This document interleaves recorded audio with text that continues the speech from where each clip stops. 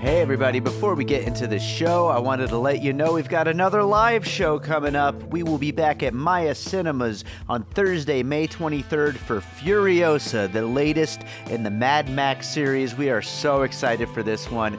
Joining me to talk about it, we've got Sam Novak, Shahab Zargari, and Tony Gonzalez. A great lineup. It's going to be an awesome movie. We are so excited to talk about it. So make sure to check the show notes. There are opportunities to win tickets. You could also buy tickets, and we hope to see you there Thursday, May 23rd, 6 p.m. at Maya Cinemas for Furiosa.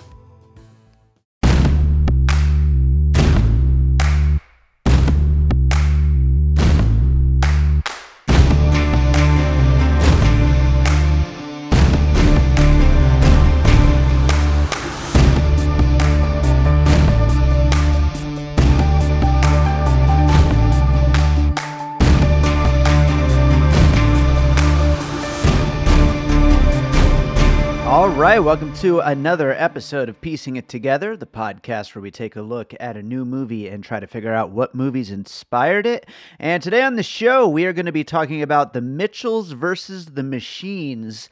And joining me is Josh Stifter from Flush Studios. He is a filmmaker, an animator, and I thought he would be a great guest for this one. And sure enough, we had a great conversation about this movie and a little bit about how this movie just kind of came out of nowhere and just blew all of us away. It is such a great movie, one of the best animated films in the last few years.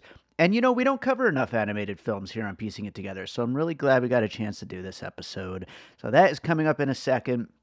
But before we get into it, I do want to remind you, as always, to make sure you're subscribed to Piecing It Together on your podcast app of choice. We're, of course, on Apple Podcasts, on Spotify, on Pocket Casts, on all the rest of them. And also follow us on social media at Piecing Pod. Join our Facebook group, Popcorn and Puzzle Pieces, where we continue the conversation about all the movies we talk about here on the show. And also, if you like what we're doing here on Piecing It Together, don't forget to rate and review. You can do that over on Apple Podcasts or on Podchaser. We would definitely appreciate your 5-star ratings, but we also want to hear your feedback. So leave a full-fledged review, and I will appreciate that very much. Also, you know, I feel like this is the first regular numbered episode we've had in like a week or two now, it seems like. I guess since Godzilla vs. Kong, which itself was already like a couple-week-old movie at that point because I was waiting for my vaccine and all that before I got to see it. So I feel like we haven't been on the brand new releases for a few weeks, and so it's good to be up with this Mitchells versus the Machines episode.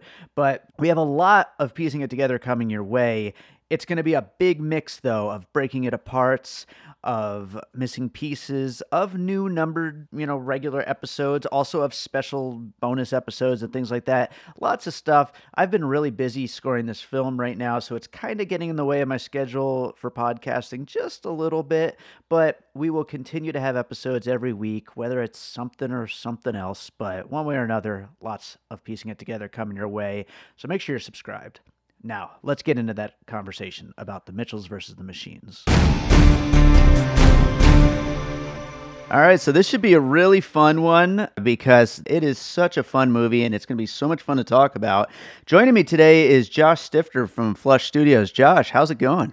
It is going good. I like this. I'm a big fan of Saturday morning, early, get up and record a podcast, and we're doing this early, so it's fun to get up and talk about a movie that has been on repeat in my house for the last week since it dropped.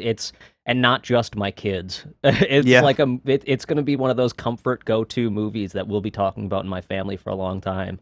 Yeah, this movie is like a real pick-me-up, too. I mean, it's just like such a burst of energy, like fun, happy, good-natured energy. It's like definitely a good one to have on repeat. Yeah, it has the energy of the movies I really loved when I was a kid, and I think that, my kids growing up in the household of filmmaker, just to get it out of the way, I am a filmmaker. That's what I do. Sure. And my kids have grown up in this world where they understand filmmaking, they understand the process, and they're the kids that sit down and go, "Dad, how did they do that?"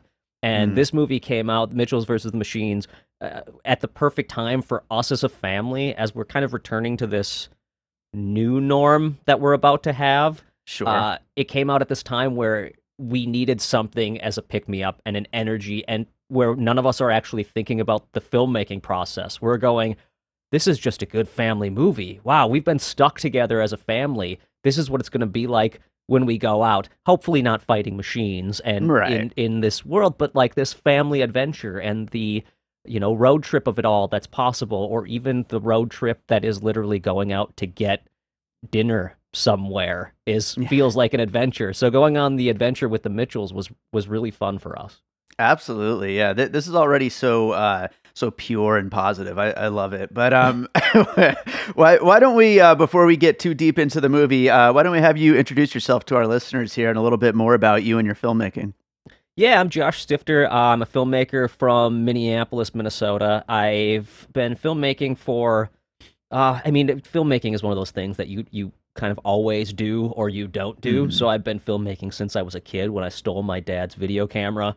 And Nice. then, in high school, to get out of doing any assignment, I would try to do a video assignment instead. That's one of the things about Mitchell's versus the Machines is I just instantly connected to the filmmaking of Katie and like how she, connected with filmmaking in that way. That was me. Like I was that kid who was all about cinema, but then Yeah. also about like Beetlejuice and also about Evil Dead and everything, and just connected with filmmaking on a personal level.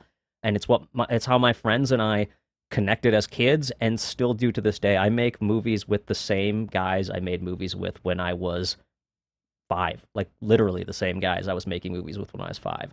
So I got into filmmaking as a kid and then got into animation and have been professionally animating for the last 10 years or something like that. I animated for Kevin Smith, Robert Rodriguez. I've done animation with Troma and Lloyd Kaufman. And from there, the last few years, I've been doing my own feature films. I was on Rebel Without a Crew, the Robert Rodriguez television series where I had to make a movie for $7,000. And from that came my movie, The Good Exorcist. And then after Mhm. that, I made Greywood's Plot, and I'm working on my third feature, Scumbag. And, the sky's the limit when it comes to creativity. So I just keep moving forward and trying crazy ideas. Yeah, yeah, and yeah, I mean that's part of the reason why I reached out to you about doing this episode, because I've seen a lot of the stuff that you post on Twitter and everything, and in your YouTube channel, and I know how important that like do-it-yourself aesthetic of filmmaking is to you, and especially with that character and just how important filmmaking is to her. I think that kind of touches on a nerve that like doesn't come up too much, and maybe it's because this film is animation, they're able to like really get into just how crazy and outside the box filmmaking can be when you really embrace that side of things. And I think that you're definitely going to be great for talking about a lot of that stuff with this particular conversation. But one thing I want to get into before we jump into puzzle pieces is the release of this movie. Did you know this was coming, or did it just come out of nowhere for you too? So this movie was my friends and I consistently have these conversations about marketing and how you get your movie out there and what the new model is for filmmaking. And for the last 40 years, 50 years, whatever, the model has been advertise, market, sell people on what the movie is and even what it isn't. Get their asses in the seats. And as there are no asses in seats, people are sitting at home. There's this weird new model happening, and it's sort of, at first the idea was sort of these straight to Netflix movies or straight to Hulu movies or whatever are sort of the straight to rental house, missed the theater mentality, or like right to the red box, whatever the straight to video model is for the time. And we're seeing the opposite happen, where these straight to your home, the studios are realizing word of mouth, we're all connected in a way we've never been connected before. So marketing is completely changing, and the way a movie can be sold can be completely different than it's ever been. And you're connecting to your audience in a way that almost like the sitcom did in the 80s and 90s, like the 70s, 80s, and 90s. The sitcom was like a way to get into people's homes. It Right. was a way to connect directly to the people, and they're realizing films can be that now as well. And the sitcom doesn't exist like it did before. It's a Sure. completely different Yeah. type of thing. And to me, Mitchell's versus the Machine was, I think, an experiment in like, can we really hit like the family audience without marketing it in that way of some faux like.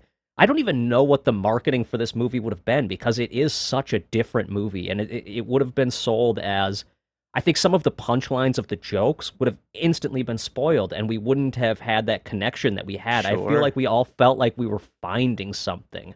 Yeah. Yeah, absolutely. That's actually a really good point because I mean, I certainly didn't see trailers, I didn't see marketing, I didn't Nothing. have each of those punchlines like just, driven into the ground before I get a chance to see the movie.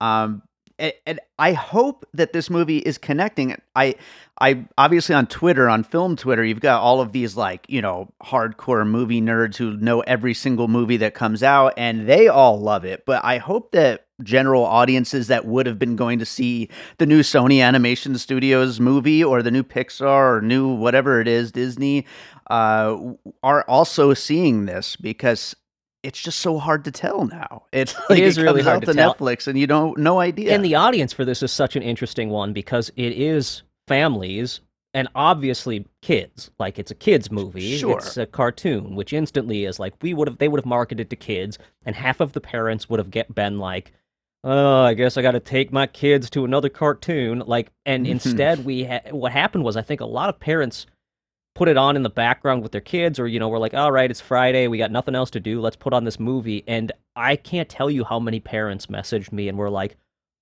you have to watch this movie. Like, my Yeah. kids put it on and I think it's the best movie I've seen this year so far. Like, it's fantastic and you would love it. And to me, that's a statement that when people go to me and when a movie like gets people to DM me or message me and they're like, Josh, you'd love this movie, generally that means it's connecting with an audience on a higher, not, this sounds condescending, like I'm being like, I like only good movies, but it Right. generally means that people are going like, oh, this is something that isn't just fluff. It isn't just, this is a Right. movie that I connected with, and I want to know if Josh connected with it too. And I'm seeing that a lot, but I'm also seeing, we're seeing the numbers on it, on Netflix numbers. They're saying like people are watching it, which to me is great. Like seeing that hit number one that first weekend and then popping it on yesterday and seeing it's at number one again this weekend, that's awesome. Because it is a movie that, while throwback to a lot of the stuff I loved, which I'll talk about, it's hitting with the kids. My son he's got his little pod of friends that he can, be around and he's in school with and whatever. And Yeah. so we invited his pod of 3 over yesterday, and the first thing they did was threw on the movie and started watching it, which made me Nice. go, okay, this is hitting the audience that it should be hitting. Nice. I hope to get to see it in the theater. Do one of you these think days. that's going to happen? One of the things I really hope I don't happens is know. as we go back, as theaters do start opening up, I hope the theaters go, you know what? We don't have to just show the 5 movies that are out at this time. We can go back to last year, and hell, we can go back to 5 years ago, 10 years ago. Like, I would, this is totally off topic, but I saw The Lighthouse in the theater before the pandemic, and absolutely hated it. Hated The Lighthouse the first time I saw it. I was like, what a pretentious, crappy movie. And then I laid in bed and I could not stop thinking about it. And then it came out on Amazon, and I'm like, I've got to watch it again. I've literally watched it 50 times since it came out. I'm obsessed. The Lighthouse is my favorite movie ever, and I would love to see it in a theater again and appreciate it the way I appreciate it now, because right. it's one of those movies that is like that. But hopefully that's something that could happen. Like you could see movies hitting the theater, and I could take my kids to see Mitchell's versus the Machines with a group of friends, later this year, instead of just the movies that are in. I'm fingers crossed that that's actually a thing that happens. I hope so too. I'm right there with you. But let's start getting into some puzzle pieces here. Sure. What do you have for your first puzzle piece for this one? Instantly, man. As I was watching this movie, I I was sitting there just going like, these are fans of The Simpsons. I know it's Yes. not a movie, but as a fan of, I mean, the dude who directed it, Michael Rianda, is pretty close to my same age. Obviously, a kid who grew up in the 90s, and all of us and an animator. He comes from an animation background, has directed and wrote for multiple animated things, and I instantly was just like, this guy loves The Simpsons. All of the Sure. little background references to things, the way the characters play off of each other, and that ability to consistently, what's the word? Like, not go with expectation. Like, what the Sure. audience is expecting to happen next, he's like, nope, we're not going to do that. We're going heartfelt. Nope, we're going to totally change it and destroy that heartfelt thing. Exactly like The Simpsons would do. Build towards a joke and then divert from that and just do something completely different. Or when the jokes are hitting hard, you know what? We're going to throw a little heart in there and surprise you in this beat. That, to me, The Simpsons was like a through line of the whole movie. And then I even saw online someone posted a storyboard of that like ugly dinosaur face when they come to the dinosaur theme park, and the artist who did the concept art for that was like, my idea was that they had a Homer Simpson statue, and the face of the dinosaur broke off, so they put that Homer Simpson face on the face of the statue to replace it. I'm like, it's just Simpsons fans, man. I could totally see the Simpsons love in this. That's wonderful. And yeah, that dinosaur exhibit is great. It's so funny. But yeah, no, I also was thinking about The Simpsons as well. I mean, it's kind of like the perfect example of like, the perfect nuclear family, and like, the dad who's kind of a big dope, the mom who's trying to keep the family together, the two kids who are at sometimes best friends, at sometimes at each other's throats. And, it's just, yeah, it's definitely, it's the perfect especially in the world of cartoons, but just really in general, the perfect like family, like the family that loves each other, but also is like driving each other nuts the whole time. The Simpsons is the perfect example of that, and this is definitely in that line, in that tradition. And I think Danny McBride is just great as the dad here. It definitely in that Homer tradition for sure. They really all are in their particular archetypes of the family here. Yeah, my wife and I had this conversation right after, or right as we were watching the movie. My wife was like, "Oh man, I was really hoping that was Maya Rudolph," and like as we were watching it, she's like, "It doesn't sound like Maya Rudolph because Maya Rudolph is just she isn't doing like a voice. She's just being a human character," and that was one of the things I noticed about these characters is the director Michael Rianda does the voice of Aaron. Is it Aaron? Aaron, yeah, the son. Yeah. And his voice is so simple. Like it's goofy, but it's goofy in its simplicity. He sounds like a kid with a weird, almost pubescent voice, but kind of it's just interesting. And Maya Rudolph does just a mom voice. She's not trying to be overly silly. She's not going too big. Danny McBride even could have gone way big with that dad voice, and he doesn't. He keeps it kind of close to home, which to me, it helped big time with making this family feel very grounded in the silly things they're going to go on, which The Simpsons did the opposite. They went so big with the voices in order to make them cartoonish, and then the surprise was how grounded and human these characters were. I think that was a really smart move, not going overly crazy with the voices, but keeping them kind of grounded in reality. And I don't know if I've seen a family in a movie that felt this honest in a long, long time. Like it really felt like a real family. And you hit the nail on the head when you talked about Bart and Lisa versus Katie and Aaron, where those relationships it's a mostly love relationship, but there's those hints of hate. And I really like that. I really like that's my boys. They are the same way. My kids have this they're best friends until they're not best friends, but they're still best friends, And I really enjoyed seeing that in a movie. Yeah, no, it's great. I'm going to jump right into my next piece because it kind of goes like right along with what we're talking about with the family here. And that's Little Miss Sunshine, which is definitely a love or hate it kind of a movie, but I mean, really taking the Our Crazy Family and throwing them on a road trip together, and all the things that is, gonna get thrown at them, and all the crazy adventures they're gonna get into along the way, and the cracks within the family that are gonna be exposed because of all that stuff getting thrown at them, I think goes right along with the kind of things that The Simpsons, would put their family through in the various like antics and stuff that they get up to, and the same with this. And again, here we're going way bigger with this giant robot invasion, which we haven't even gotten into yet, but we will in some of the future puzzle pieces, I'm sure. But it's taking this family and showing what makes them strong in the process of showing them breaking apart at the same time.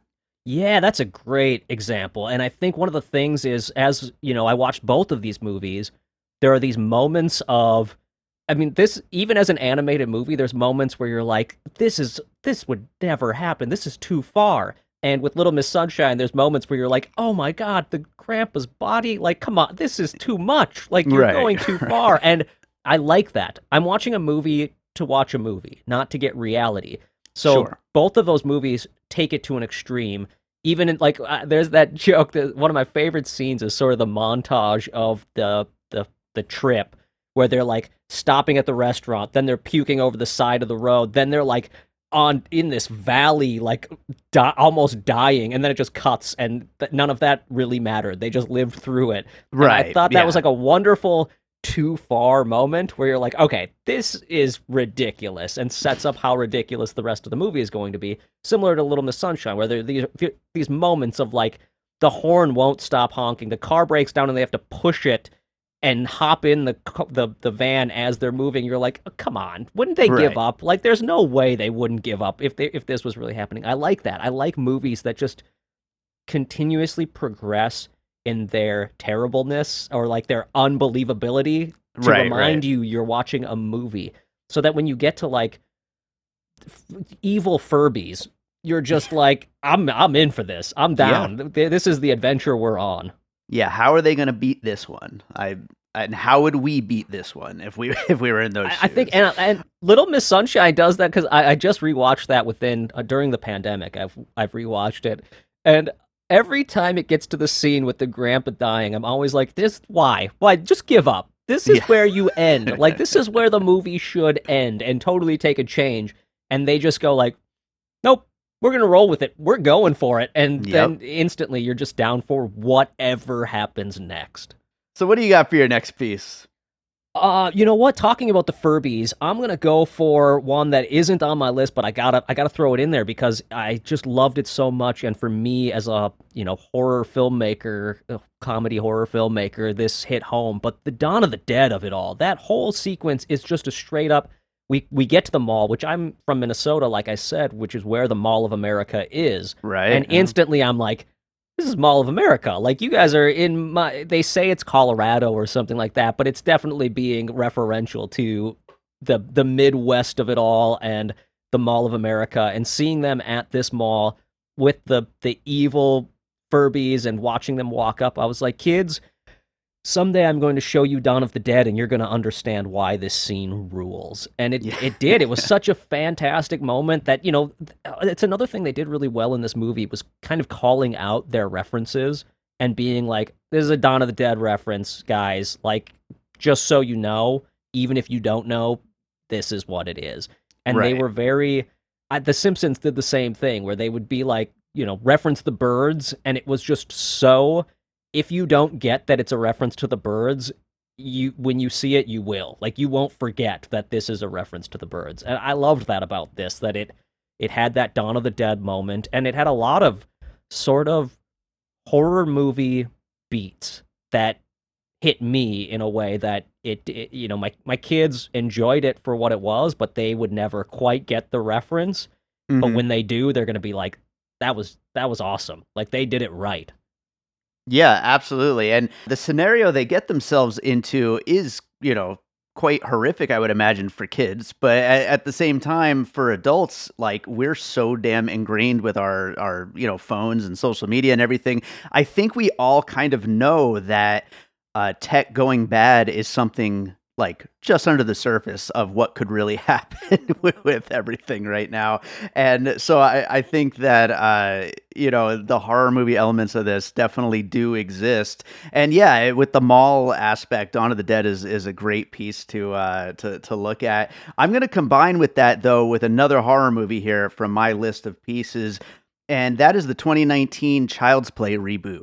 Yeah. Which is not great. It was fun. It had its moments, but definitely the idea that these tech companies are going to grow beyond their control and put out some kind of product that is going to, become sentient and destroy everything is definitely central to the plot of that Child's Play reboot. A way to bring Chucky into the 21st century, and is combined with the Furbies, combined with these robot AI, what is it, Pal Max, I believe, is the name of the new product that they're putting out in this movie. It definitely comes from the same place, that fear of technology. Yeah, I'll say the same thing about that Child's Play movie is, love it or hate it, it has these moments that were really interesting and fun. I would argue that there are moments in that movie that some of the amazing gore used with the robot sequences, and you're right, like that scene, there's a scene I think in the Child's Play movie where they essentially are at like a mall or a store, and there's like drones flying around and stuff like that. It has a very like the scene with all of the refrigerators and microwaves and stuff attacking. Yeah. Not funny, but hits that same thing of like, we have technology literally everywhere around. Like my studio is just covered in technology. Yeah. There's no reason why that, in theory, couldn't happen. And while this takes it to an extreme and it's comical, there is a part where you're like, man, I literally was just on my phone, like, while we paused the movie for the kid to go to the bathroom. Like, this is pretty spot on. Like, and it's funny because my wife was actually, like, texting on her phone, someone messaged her or whatever, while the movie was going, and then there was a line in Mitchell's versus the Machine where they're like, could you just set your phone down for a minute? And my wife just like awkwardly looked up at me like, oh, this is weird. We need that line in more movies just to remind people because it's important. There was a movie that came out recently. It's called Save Yourself, and it's a really wonderful little indie movie, but throughout the movie they're constantly talking to Alexa and Siri and other things. And I feel like the filmmakers did that as a joke to make them go off in your house while you're watching the movie. And it did. In my house, we have a Alexa house, and they would say like, hey, Alexa, and then suddenly like, hello, what do you need? Or whatever she says when it goes on. I'm like, oh, you guys got us. That is great. All right, what do you got for your next piece? Well, let's build off of that technology thing, because I instantly went to the reference of 2001. I thought, that's the first movie I saw where I saw it and went, oh, this is, it's a movie about a lot of things, but the thing that really stands is the HAL and the technology not understanding humans, or not understanding like the complexity of life, and just, trying to dispose of it, or going awry, going bad. So when I watched it, there's obvious references to 2001, like very on the surface, this is a 2001 joke, everyone, but also just the general theme, similar to Chucky, that technology going awry. And there were moments where 2001 did it so well because it really felt emotionless while emotional. It's contradictory, but to me, it kind of has that same thing where there was a reason for the AI doing what it did, and it had a plot, but also didn't understand the complexity of like humans. They never could quite get it, and that's what 2001 had for me as well. And I thought that was an interesting thing to kind of explain to kids, because it's a kids movie in the end, but that's a really deep concept to try to get into, the complexity of human nature. Sure. And I enjoyed that they did that they did try to. And there's a scene that was deleted from this movie. Well, it's never filmed, or they never animated it, but if you go on Twitter, you can find this scene that's the mom explaining motherhood to the robots, the two that follow her. Right, And right. it's a really sweet and extremely funny scene that it's really disappointing it was cut because it is like I know my kids would have been in tears laughing, but my wife would have been in tears crying because it Right, hits right. these two beats of like motherhood and how important motherhood is and how complex that is to the robots, how they don't quite get it, and they in Right. the scene it eats crayons, and it's really funny. So That's great. I highly recommend hunting down this deleted storyboard sequence because it's awesome. Yeah. I got to check that out because yeah, that mother what is death scene is like probably my biggest laugh in the movie. Like, let's put a pin in that one. Yeah, my guess is they cut this scene before that scene because they are similar vibes. Like they are that like over explaining something that is way too complex for a simple minded robot to Yeah. understand. And but it's really sweet and really it's a really nice moment where literally the robot is like, why does a mother duck not just eat its babies? Yeah, And right. it's so it's great. That's awesome. Yeah, and I love, by the way, just talking about the AI, Olivia Colman as the voice of Pal. I mean, that's some inspired casting right there. That's It awesome. is. There's a lot of that casting is so great. Eric Andre as Mark Bowman, Hmm. to me was like I'm a huge Eric Andre fan, and to have someone who's so anti-establishment, someone who's so like his comedy is so out there and so breaking the system of comedy, to be Hmm. the guy who's like the Zuckerberg of it all, the Uh-huh. person who's causing all of this. It was such amazing casting, and I really enjoyed the fact that people didn't do crazy over the top voices. Like Eric Andre didn't go too big. I mean, Olivia Colman was great, but kept it very robotic yet emotional. Hmm. Um, and then there's like things like didn't Conan O'Brien do the voice of He was one of the robots, I think, or yeah, he's like something. one of the bad robots, like the big Yeah. bad robots. And I, after I watched the movie, I saw he was like that voice, so I went back and looked, and I was just like, wow, that is Conan O'Brien. That's such a strange choice to cast him, but feels so on point. And Yeah. also a perfect Simpsons. Like Conan was a writer on The Simpsons in the early days. Some of the greatest episodes were Conan O'Brien episodes. So what a coup that must have been, or a boom that must have been for Michael Rianda to get him as a voice in the movie. Like Oh that'd be like yeah. a dream come true. Oh, absolutely. Well, I'm going to go to another piece here, and it's going to be another one about the tech angle of this. But instead of focusing on the negative and tech taking over and destroying the world and all that, but on the positive, because I think that one of the great things about this movie is that it's trying to portray, that balance of the fact that tech can be such an important and good aspect of our lives at the same time as we can't let it get out of control. And I thought of the scenes in the 2018 movie Searching, where they show the history of this family and all of the memories that this family has built through the use of video files.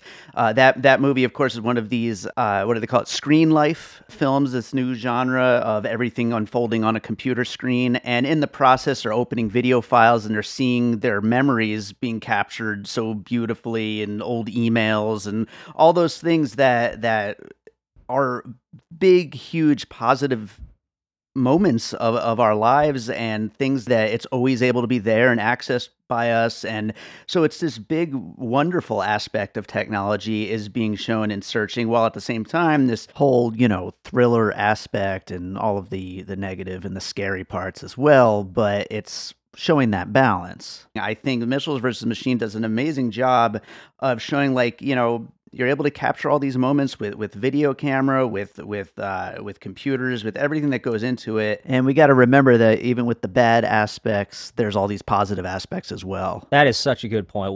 That's one of the things we talked about, my kids and I, after the movie ended, that I thought was like interesting that it brought on such a kind of complex topic for us. Is while the movie is about this negative thing that happens with technology, it really is about the positives of technology. There's a Yeah. lot of positives, and I think an easy move would have been to go full on like technology is bad, computers are bad, like Get off your phone. Get off your phone all the time. But the dad doesn't even say get off your phone all the time. He says let's have 5 minutes or Right. 5 seconds, I think he says, something ridiculously short that they can barely even do. But like, yeah, my kids they live in a world where, you know, they're right now, literally, my son is upstairs on his phone talking to his friends, and if he wasn't able to do that, this pandemic would have been probably unbearable. Like truly, Right. we would have madness happening. It would be a completely different thing. And to go from, you know, the connected world we live in to suddenly not being able to be connected to anyone would have been heartbreaking and would have destroyed lives. Being able to living in a time where we are connected and we are able to communicate in the way we are has been, you know, it's been pivotal to us moving forward and helping us move on, get vaccinated, all this stuff. And I think they did a great job at jumping from the end of that movie could have been very easily, we live in a world now without technology and we have gone back to a happier time when people lived simpler. They didn't do that. That would have been an easy, crappy way out. Instead, they cut to her, you know, video conferencing with her family again, that she's coming home, and it showed such positive things that technology has brought us. Yeah. I thought that was such a wonderful thing, and that's a great point. That my kids, that's the sort of thing that hit my kids like a ton of bricks. Was, oh yeah, it is okay we have technology, because it would have the movie sets itself up not to be that, but Yeah. showed the positives. Yeah, because it is a thing I think that's on everybody's mind, but you know, people are in such extremes nowadays, you know, especially like with politics and stuff like that. Like everybody is just so extreme to one side or another, and it's important to remember that there's, you know, there's a way to balance things. That I think okay, so I'm going to lead into my next one with Sure. that balance, because technology, the balance of technology, the balance of family dynamic too was a huge thing that they hit on, this like idea of being with your family, trying to disconnect from your family. Where does your life begin and being with your family's life stay? Like how does Right. that happen? And this is an important thing to kids and to all of us, I think, and it instantly reminded me, and maybe that's because they set it up in my head very early on, but it reminded me of Lady Bird. This Mhm. element of mother and daughter and the bond they have, but also the disconnect and this fight between the two of them and the struggle that is, you know, we're more connected with our family than anyone else as kids. And we're trying to learn from them, but we're also trying to find our own path, which is Sure. very much what Lady Bird was about. And they had like Greta Gerwig references in the movie, like throughout the first chunk of the movie. Like obviously Greta Gerwig was important to the lead character of Katie in this movie, and so it kept connecting with that, like how she connects with her family is very similar to Lady Bird and how that movie played out. And I think that it would be easy to make the movie very much about the disconnect. We see this movie about, you know, we've seen a million times how the kids, oh dad, you're the worst. Like I'm sure one of us in the next moment will bring up the family vacation of it all, but there's Right. there's this element of, you know, kids and parents not connecting. Parents just don't understand. This movie did that, but also found a way to make it honestly about how it's okay that parents don't understand, and that, Yeah. you know, you're having to learn together as parents and kids, and the world is constantly changing. How do you still connect with each other even though dad isn't very cool? And I mean, Right. that's my kids are in that, you know, they're at that point where my oldest son is 8 years old, and he's very much at this point like, dad does some things that are cool, dad does other things that I do not get. And so I think that this movie was very helpful in explaining some of those things to him, and I think it will be for a lot of other kids, in a similar way that Beetlejuice was for me. Beetlejuice growing up was this, like, I very much connected with Lydia and understood, like, her trying to connect to the world that she's growing up in with these odd parents, and Right. she's just disconnected from them. She doesn't get who they are, why they're doing what they do, but in the end of Beetlejuice, she kind of connects to them and these new parents, these new people Right. that she's connected with. And this movie did that same sort of thing very well. Yeah, no, the Lady Bird connection for sure, and I love that we're getting Beetlejuice in there as well. But yeah, I mean, definitely every kid when they're getting to that age, and she's going off to college in this movie, and every kid is trying to forge their own path, but at the same time, this is my family, and I'm still trying to stay connected, even though dad is ridiculous, and mom I have these troubles with, but it's definitely a important moment for most kids to try to balance that, and so I think that's definitely a great piece there. How funny was that scene when mom shows up to like protect her kids and kick ass, and it just goes like full Kill Bill? Yes, That to me is like comedy at its purest. Like I love that sort of build towards something like that. You see these slow hints of mom being like, she's okay, she can kind of do kick-ass things. Like she's protective of her kids. We see like these little things leading up to it, and then they're just like, all right, she's going full on. I was laughing so hard. That is 100% my sense of humor. Yeah, it was great. And also, speaking of Kill Bill, there were 2 Kill Bill musical cues in there. So, yeah, I love that. Kill Bill influence for sure. You know what? And the thing that it did really well with references like the Kill Bill thing is if you get it, hilarious. If you don't get it, it still sells the emotion. It's still taking the exact same reason why that cue was in Kill Bill and using it properly. Just like when it used the Batman 66 or whatever reference, that moment, all of us in my house were dying laughing. My kids have no idea what that was a reference to, but just the randomness, the silliness. It's the same reason they did it back with the Adam West Batmans back in the day, was because it is like this funny transitional moment that is just like, what? Like so out there and interesting. So they just threw it in there. People who get it as a reference, it's hilarious. Kids who don't get it, it's still hilarious to them. They're just like the goofy face, awesome. Yeah, another one like that, not a full-fledged puzzle piece, but like just one of those kinds of little mini references. I thought the tech billionaire dancing with his robots, I thought of Ex Machina with Oscar Isaac. So, I mean, that's a total, like, for the film Twitter people, And there's so many of those. They're through the whole movie, even down to just like her socks were the Overlook Hotel pattern on the floor, and things like that. For me, I don't need them, but I love them. Like just being able to reference it really quickly and let me go. I don't have to point it out to my kids. I don't have to like it. I don't have to be. It's not something I have to like pontificate about, but I can just enjoy the fact that the artistry behind that is awesome. Just awesome. Absolutely. Well, I'll go to my last puzzle piece, which I'm actually going to combine 2 movies for this one, and maybe you'll have some others to add to this particular conversation, but it definitely applies to the whole DIY filmmaking aspect of the Katie character and her little films that she's making with her dog, voiced by Doug the Pug, by the way. But I thought of the 2017 movie Brigsby Bear and the 2008 movie Be Kind, Rewind. 2 movies that just deal with that total do-it-yourself aesthetic and just wacky people getting together and making wacky films. And she is making some really fun films that are clearly all inspired by, classics and different genre tropes and things that we all know and love. And that is a big thing within Brigsby Bear, within Be Kind, Rewind, within other movies about filmmaking, where it's these kind of oddballs that get together and make movies because they love doing it, and it's just such a fun, infectious thing to watch. Oh man, I'm so glad you brought up Be Kind, Rewind. I absolutely adore that movie, and it's one that I haven't thought about in a hot second, and I'm just realizing, like, my kids are huge Jack Black fans, like huge fans, and so I think that might be our Saturday night watch tonight. I think Be Kind, Rewind.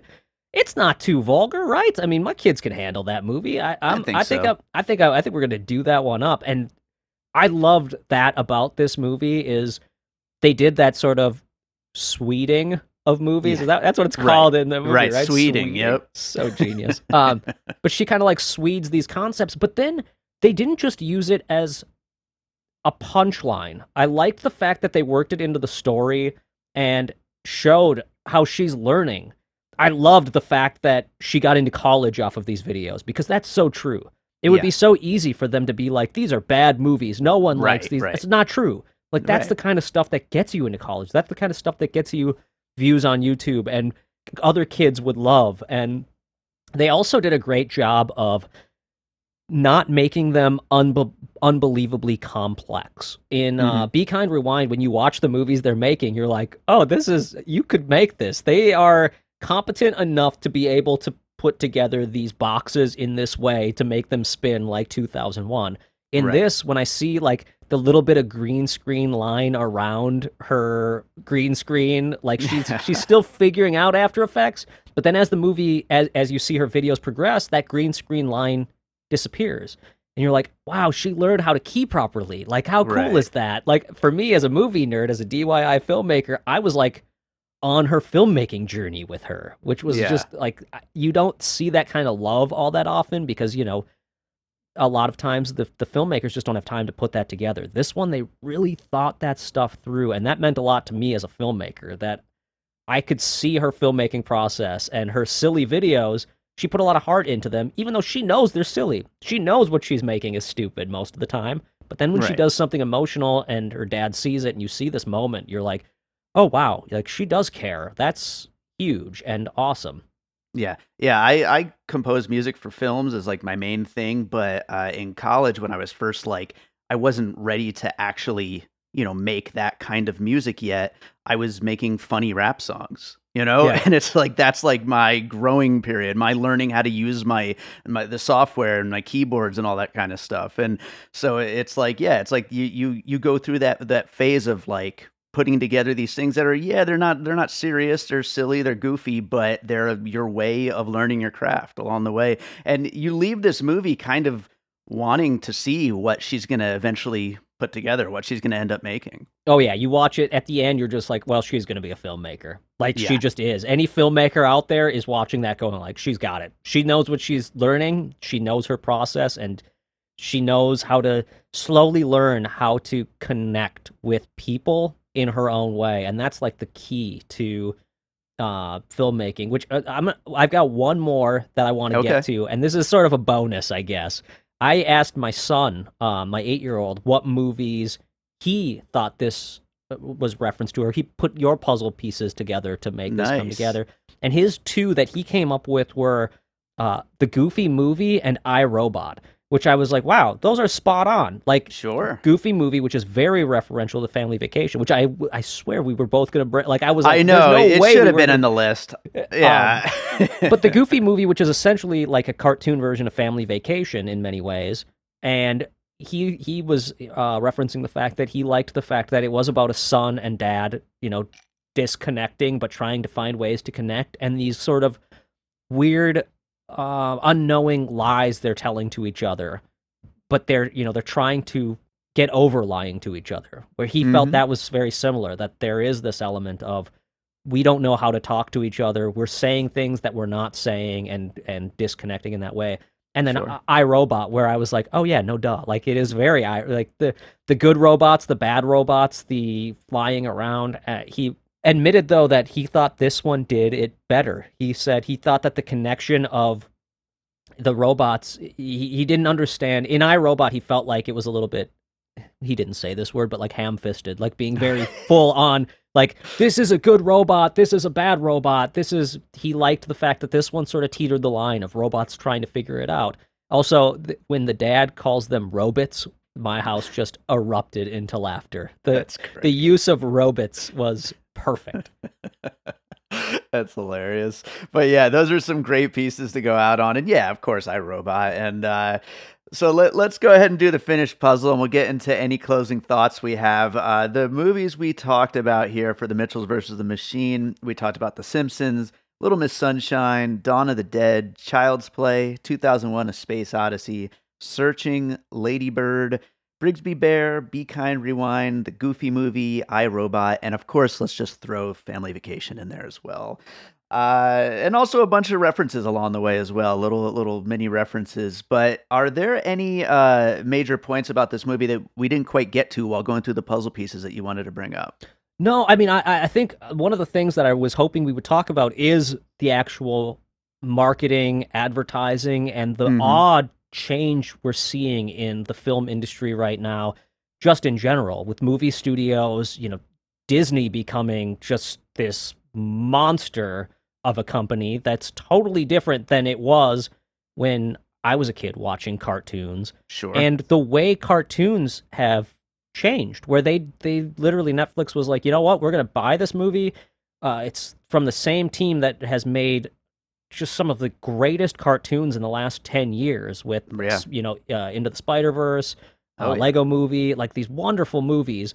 And they didn't overhype it. They knew that they had something wholly original, and it's essentially like this modern instant cult classic that has gone beyond cult classic. Like this Right. movie could have gotten buried under a, a Godzilla versus Kong this week. Something else could have come out and everyone could have been talking about it, or last week or whatever, and everyone could have been talking about it. And this movie could have just been a kids movie that kids like and parents didn't connect with. And they released it properly and didn't oversell it to me as a film fan. I'm curious what would have happened if they would have given us all of the jokes, told us exactly what the movie was, and been like, "Hey, filmmaker dads and moms, go watch this movie because it's about a filmmaker." I may have been like, "Ugh, God, okay, you really tried to sell us filmmakers Right. on Right. this movie." They didn't do that. Instead, I was pleasantly surprised, and there's something about being surprised that is lacking in film these days, and it was really enjoyable. I say lacking, but I still get hit with them every once in a while. Like there was a horror Sure. movie called Host that came out recently that Hmm. it's like a all over Zoom. It's a movie that takes place entirely on Zoom. Had no idea what I was getting into, and my friend was just like, "Dude, watch this movie." I've never been so scared in my life. I do not Yeah. get scared by movies, but I watched Host on the edge of my seat, and it wasn't a movie that was oversold or overhyped for me. And there's something about that this movie did really well, and I'm glad we got to talk about that a little bit.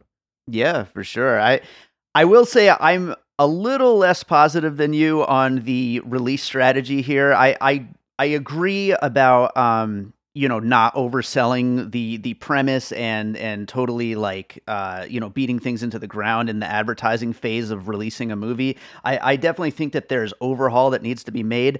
I just really hope that people are actually seeing this. With Netflix, Right. there's really no oversight as to whether those numbers mean anything necessarily, and I'm not seeing my just regular friends on Facebook posting about this movie. I'm not seeing like regular families posting about this, and I hope they're all seeing it, and I hope they maybe they haven't seen it yet and they do see it because it starts to get a word of mouth growing or something like that. So far, it seems to be more so the film Twitter people, the film podcasters, the critics, the people like that, and they're all loving it, just like the two of us loved it.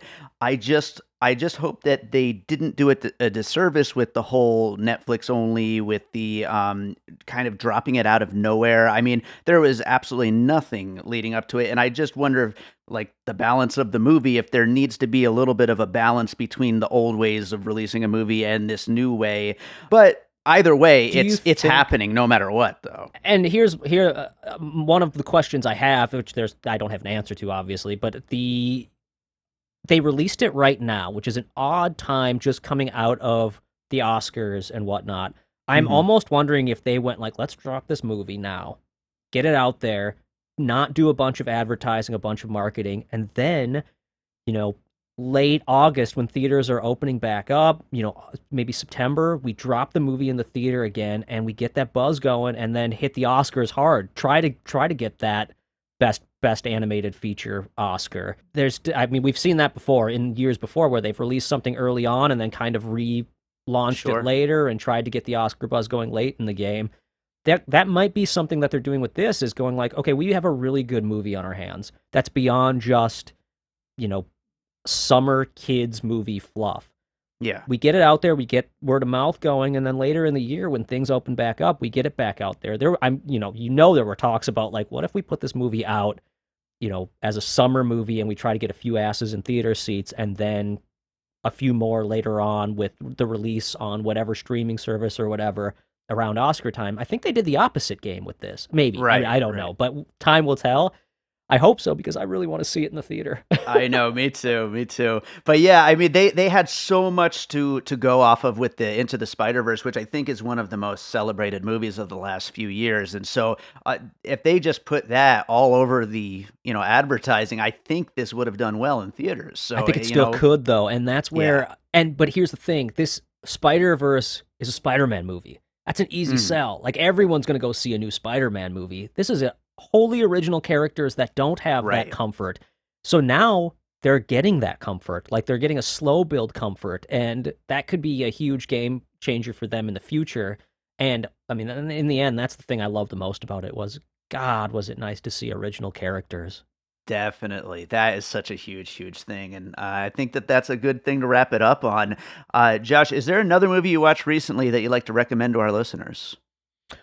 Oh, well, there are a lot. I haven't, I've been in a real, this is a way off topic from definitely not Mitchell's, but I've been in a real documentary phase recently. I've been watching a ton of documentaries, and HBO has a lot of really great ones, but the one I'm watching right now that I'm going to recommend to anyone who needs something absolutely different than Mitchell's versus the Machines. Well, maybe. I guess there's some things I could say that you can compare, but there's a documentary series called Generation Hustle on HBO right now that is absolutely wonderful. If you feel like you are in this generation of people playing this, we're playing the social media game, we're hustling our asses off, everyone's just trying to get heard and seen and trying to make a living doing what we do. There's something to be said about this movie or this show. It's a series. It's like, I think it's like 10 episodes or something like that. That just hits home for people like me who are hustling our asses off, trying to get seen, or trying to we just hope people like our stuff, sort of. The opposite of that. These people who are just like, I'm going to scam the system. I love it. It's really fantastic. So Generation Hustle is worth a watch. And then I mentioned Host, which is this found footage horror movie that now I struggle to call it found footage. It's very interesting, but I recommend Host. I believe it's on Shudder. Is it on Shudder? I think you're right. I think so. 100% worth a watch. If you like horror movies and you can handle being a little scared. I don't get scared by movies, but man, Host had me on the edge of my seat, and I watched it on a Sunday afternoon with the windows open, lights on, and I was still like, don't go, why are you doing this? Oh, God. It's so good. So good. Yeah, I haven't seen it yet, but that's pretty much exactly what I've heard about it. So, yeah. And to that other recommendation, after we finish this, I'm going to go edit my 4 other podcasts and get back to work on this feature film I'm scoring. So, I get the hustle for sure. The hustle is real, and there's something about the people who are this show.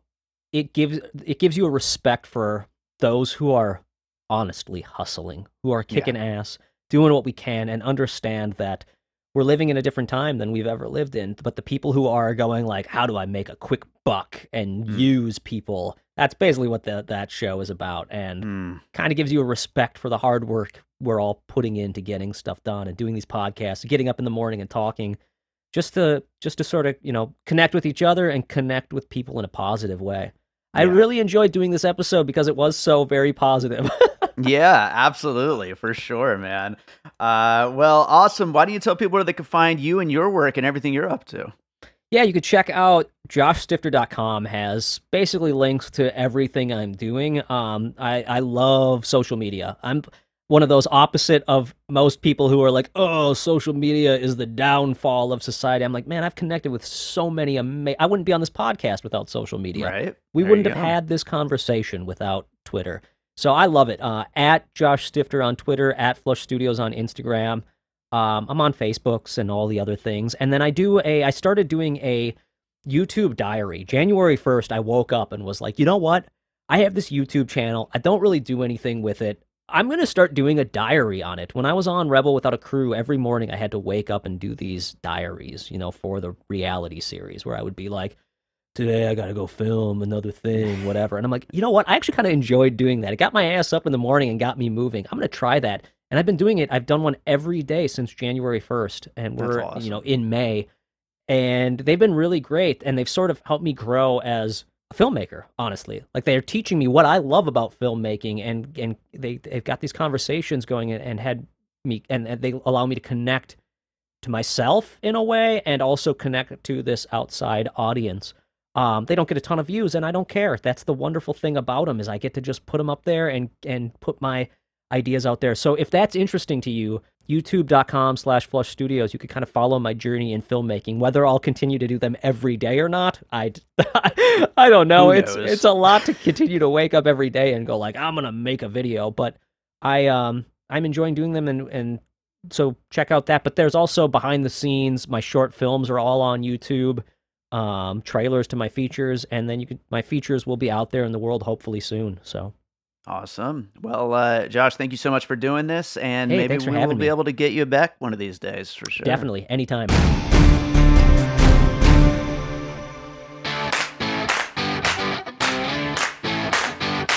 Hello, Gerald from Two Peas on a Podcast here. So you're listening to a podcast that you love right now. Chances are I love it too. In the independent podcast community, we all support each other, which is why you're currently hearing this promo. So I wanted to tell you a little bit about my show in the hopes that maybe you'll check it out. I welcome a different co-host each week, usually other podcasters, friends of mine, or random folks from the entertainment industry. Together, we count down our top 5 favorite things for whatever that week's topic is. It's often centered around music, movies, TV, and pop culture. We have over 250 episodes spanning nearly 5 years of programming, so there's bound to be something on our feed that's just for you. We release new episodes of Two Peas every Wednesday. For links to all of our content and to subscribe via your favorite podcast app, just go to our website. It's www.twopeasonapod.com. We can't wait to welcome you to the party. All right, so I hope you enjoyed that conversation about the Mitchells versus the Machines. If you haven't checked the movie out yet, make sure to check it out. Like we talked about, I mean, Netflix trying new things, but I want more people to see this movie, and hopefully they do have something in store for getting everybody talking about this, and not just us weird film podcasters and all that stuff, because this is definitely a movie that could appeal to, I think, everybody. But thanks to Josh for joining me on that episode. It was a great conversation. Check out all of his work. Links will be in the show notes. And also, make sure you're subscribed to Piecing It Together wherever you listen to podcasts. Of course, we're on Apple Podcasts, on Spotify, on Pocket Casts, on all the major podcast apps. Wherever you listen to podcasts, make sure you are subscribed. Also, follow us on social media at Piecing Pod. Join our Facebook group, Popcorn and Puzzle Pieces, where we continue the conversation about all the movies we talk about here on the show. And also, don't forget to rate and review us. 5 stars would be amazing. One last thing, we do have a Patreon, so check that out. It's the Produced by David Rosen Patreon, which combines content from everything I'm involved in, whether it's Piecing It Together, Awesome Movie Year, Bird Road, All Rice No Beans, and my music career. So lots of great content over on the Produced by David Rosen Patreon. If you really enjoy what we're doing and want to support the show, support my music, support everything else that we're up to, maybe become a subscriber. The more subscribers we get, the more content we're going to make. So check that out. Patreon.com/bydavidrosen. So let's close this thing out with a piece of music like I always do. I'm currently just drowning in this film that I'm scoring. It's a big project, but it's coming out really well. But I need to go get back to that now, and I don't even know when I'm going to fit in more podcasting, but I will. I will find time for it. But speaking of music and all the music work I'm working on, let's jump back to my first album of instrumental music, Echoes in the Dark, because I want to play a fun, upbeat track to go with the Mitchells vs. Machines. And I don't have a lot of fun, upbeat tracks in my discography. A lot of it's like serious and dark and dramatic. But this one's pretty fun, I think, and definitely very upbeat. It's a track called Frozen. Again, it's from my first album, Echoes in the Dark, which is available on iTunes, on Spotify, all of the digital music services. So enjoy this track, and I think our next episode is going to be a Missing Pieces, but whatever it is, we will be back with more Piecing It Together really, really soon. So thanks so much for listening.